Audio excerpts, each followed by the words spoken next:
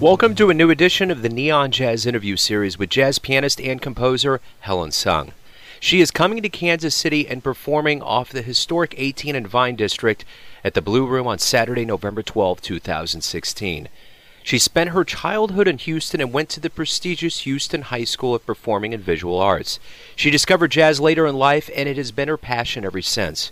Her parents really wanted her to get into medicine, but she chose piano at the University of Texas in Austin, and that has been the best medicine for all of her fans, evolving a quality jazz sound that fans in KC and around the world love. So get to know Helen and dig this interview, my friends. So right up front, thank you for reaching out. Thank you for talking with me and coming to Kansas City. I appreciate it.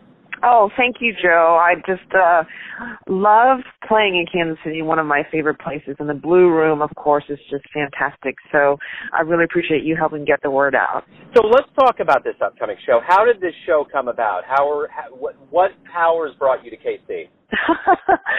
Well, I've performed in Kansas City quite a bit through the years, as both as a sideman and as a leader. And, of course, was very fortunate to meet the good people of the American Jazz Museum. I think this is either the third or fourth time my band has played the Blue Room, and you all know Gerald Dunn and his crew, and they just do such a wonderful job. And I'm just really always thankful to have the opportunity to, get another opportunity to share my music. And this time I'll be bringing my quartet with Boris Kozlov on bass, John Ellis on tenor and soprano saxophone, and Daryl Green on drums. And I'm in the middle of a tour right now, so the routing worked because I'm playing the night before in Little Rock. So I called up Gerald and said, would you be interested? Is there availability on the calendar? And I'm very thankful that there was. Wonderful. The history of Kansas City is obviously very deep, starting with Charlie Parker all the way up through Count Basie and all these other cats.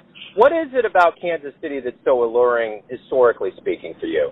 Looking back, it's always, as they say, 20/20 hindsight, right? And it's really interesting to trace the history of jazz. And as you said, Kansas City is definitely one of the hot spots where so much great music, not to mention the creator of modern jazz, comes from. So there's that heavy tradition that's in the air. Even though jazz might not be as much on the forefront, you can't take that away. That will always be a part of the great city of Kansas City, Missouri. And the feeling of the tradition, and of course, having someone, well, he's been back in town for a while now, but just having someone native son, Bobby Watson, I'm just really impressed with the scene that's really taking root and flourishing. And I think that's something that I hope will continue, because that to me was part of what made jazz so rich, was all these regional cities and places where this art form developed, and each place had its very distinctive language and way of doing things, and that I think is one of the strengths of jazz. So I just love coming to Kansas City and checking out what's going on. I'm going to be doing a clinic at the University of Missouri, Kansas City for Bobby Watson students, and just I remember being really impressed with them the last time I was here, and then also for the Jazz Academy of the American Jazz Museum. So just really, excited to be there, to meet the musicians who live and work there and share some music and ideas. The one thing that is very well evident with your tour and with your schedule and career, you've always been very busy. So let me ask you this, as a very modern practitioner and being really popular in the world of jazz, how is the health of jazz these days? It seems to be thriving. I know Kansas City is in the midst of a renaissance with Bobby Watson churning out a lot of really great talent. Cats are staying in Kansas City. And overall, what are you seeing with jazz in the country? How strong is jazz these days? Well, I think jazz is a survivor. Think about where this music came from. So I think every generation has its own set of circumstances and challenges to deal with, and our generation is no different. I think one of the challenges is this music grows through being practiced and being played on stage, and how do we continue to find opportunities, create opportunities to play? Because unlike classical music, which I came from, it doesn't happen in the practice room for jazz. It happens on the stage. That's where you discover things. That's where you grow, where you get better. I mean, not to discount practicing, of course. So I would say jazz is in a good place. It's in a very interesting place because the business of the music continues to change so rapidly. So I'm very interested to see how we grapple with this and how this all plays out. But I always want to be optimistic and hopeful. And as I said, jazz is a very tough, strong, and generous art form. So I believe it will always have a bright future. Right on. So let me ask you this. You grew up in Houston, went to the prestigious Houston High School of the Performing and Visual Arts. You've always kind of been in between the classical and the jazz world. So my question is this. What albums, jazz-wise, really moved you when you were growing up? Well, I wasn't into jazz at all when I was growing up. It wasn't until I was almost finished with my undergraduate degree in classical piano at the University of Texas at Austin. So unfortunately, it's so ironic. I was just across the hall from the jazz room and the jazz department at HSPVA, but I didn't have one single encounter. I was studying with a very strict piano teacher from the Russian school who just really had me on lockdown. And I'm just so, that's something I kick myself over, but what can you do? I can only be thankful that I finally had the chance to be exposed to jazz in college. So it all came later, and the folks at PVA are like, okay, Helen, well, we adopt you now. You're one of us. So, but for me, in terms of albums that really moved me and really just send me is, one of my all-time favorites is McCoy Tyner's The Real McCoy. Just a true original in every way, and coming up with something that's so uniquely his. Just the power and the passion in his playing. It's just. He's somebody that will always fascinate me. Thelonious Monk, of course, is one of my favorite albums of his, Underground, and also the solo album he does of Duke Ellington's music. And Herbie Hancock, almost anything he does, just what a master. And Bud Powell was somebody who was very foundational. I have to credit Barry Harris for pulling my coattails, like, you really need to check this out, when I was studying at the Monk Institute. And there's an album called Jazz Giant that was very foundational to my initial learning of the bebop language. And my all-time favorite artist, my hero, is the great Wayne Shorter. His writing, his sound, his concept it's for the ages. It's timeless. The beauty just continues to unfold, and as you discover more and more things in everything he does. Let me ask you this. So it's kind of an irony, but it's also a metaphor for your career. Your folks originally wanted you to get into medicine, but you got into music, and seems as though music has been the medicine for not only you, but for the fans that have enjoyed your music, so to speak. So this is my question. When you look back on your career, which has evolved very well over time, how do you feel about your career right now in 2016 on this day? I'm a personality who is always trying to remind herself to be grateful and be appreciative and to be kinder to oneself, because I tend to be the one who's never satisfied. So it's so hard to look at oneself, at least for me it is, because there's so much more I always want to be doing. There's so much more I feel like I need to learn and get better at. So I guess I would say, I'm always aiming for the highest ideals and the most greatest beauty and excellence. And goodness, I do fall short, but it's great to experience it in part and continue to be inspired and challenged every day, because I know I'm never going to get to the bottom of this thing called jazz, and it's going to be a lifetime love affair. Speaking of love affairs and the lore of jazz, I've been on 18 and Vine enough, and I've just had these notions of if I could go back in time and see a show there, how magical it would be when we were the Paris of the Plains. So I want to ask you this. If you could get into that fantastical jazz DeLorean and go back in time, who would you want to see live? What digits are you going to punch in? Where are you going? Who are you going to see? I would love to see Miles Davis live, because so many of the greats I love played with him, and he's just, what an amazing figure in music, and his endless search for the next thing. He was pivotal in so many ways in pushing the music forward. And Can I say another one too? Oh, please, absolutely. And just speaking from a pianist point of view, I would have loved to just see Art Tatum in action, but maybe it's better I didn't, because if I did, I probably would want to quit. Yeah, that's awesome. I like that. So let me ask you this. It's a very simple question, but why do you love jazz?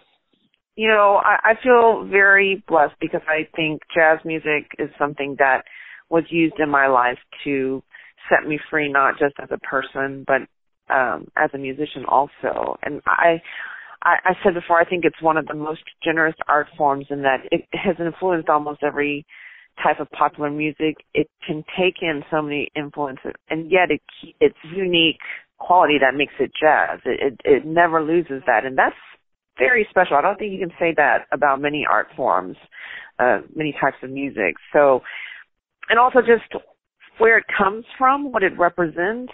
You know, it's a music that was born out of just unspeakable darkness and tragedy and ugliness, and to have that kind of beauty, it's like a diamond. It's indestructible, you know, and it's a music that's inclusive. It's a music that wants to give everybody a voice, and yet it's an art form that you become greater than. It's something that you become in collaboration with other people more than you could on your own. So it's like this amazing balance of just, I think, the best of what we can experience in life as human beings. So, yeah, those are some of the reasons. Plus, I just feel the swing that just feels so good. Yeah, no, I like that. I really like that.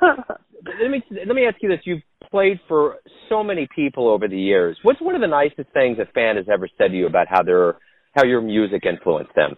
I remember one guy said, he said, you know what, there are things in life that you experience that make you realize that, you know, wow, life is beautiful and worth fighting for and worth living. And he said, and tonight's concert made me feel that way again. And I was really, really humbled by that remark, because I really feel like music is something that God gives us to a chance to participate in just the divine.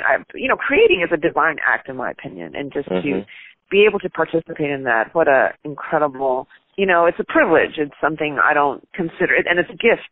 It's a blessing. It's not something that I brought about. So just for someone to say that, I was like, yes, that's the big reason why I do this, because I want us all to remember that and to feel that and be inspired in whatever we do, and that applies to all fields, not just music.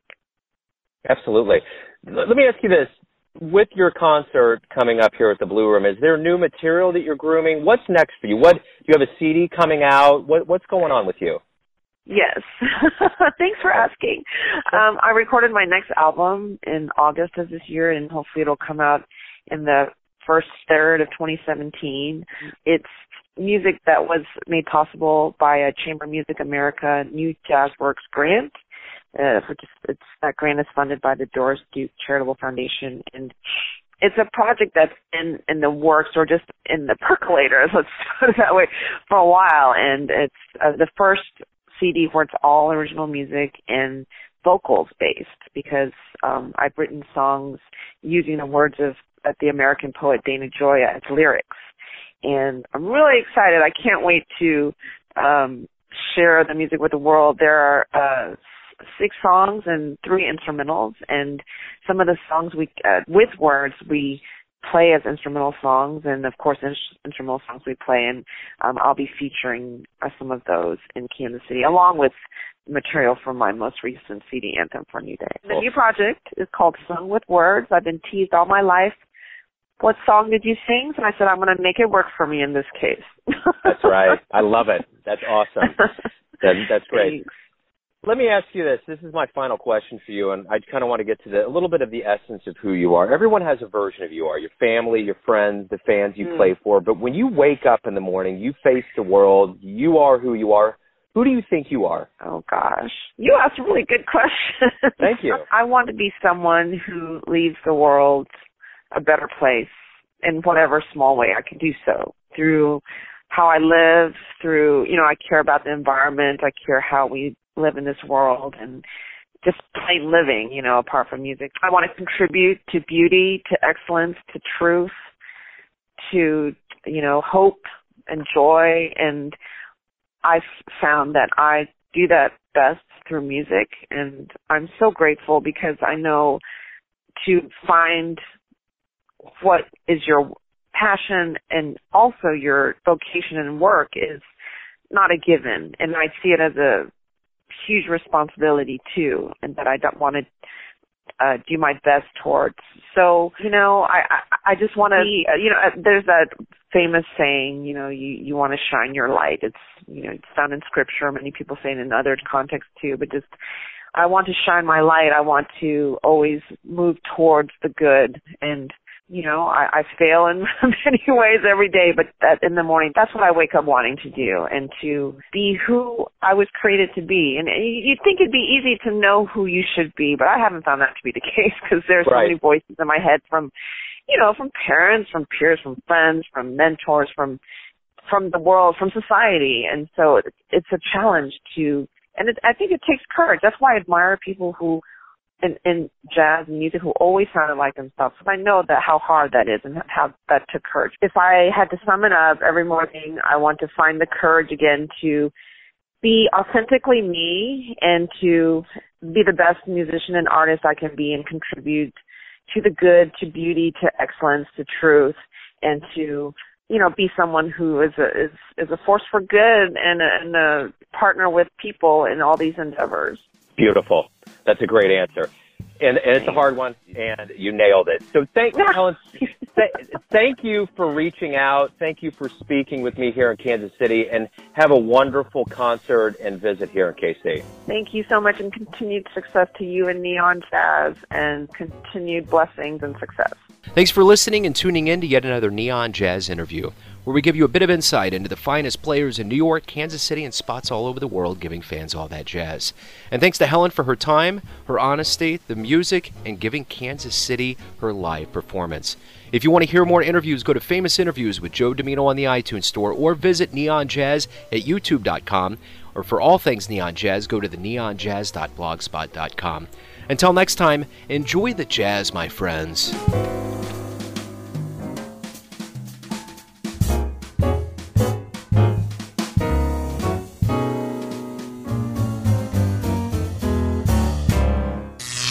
Neon Jazz.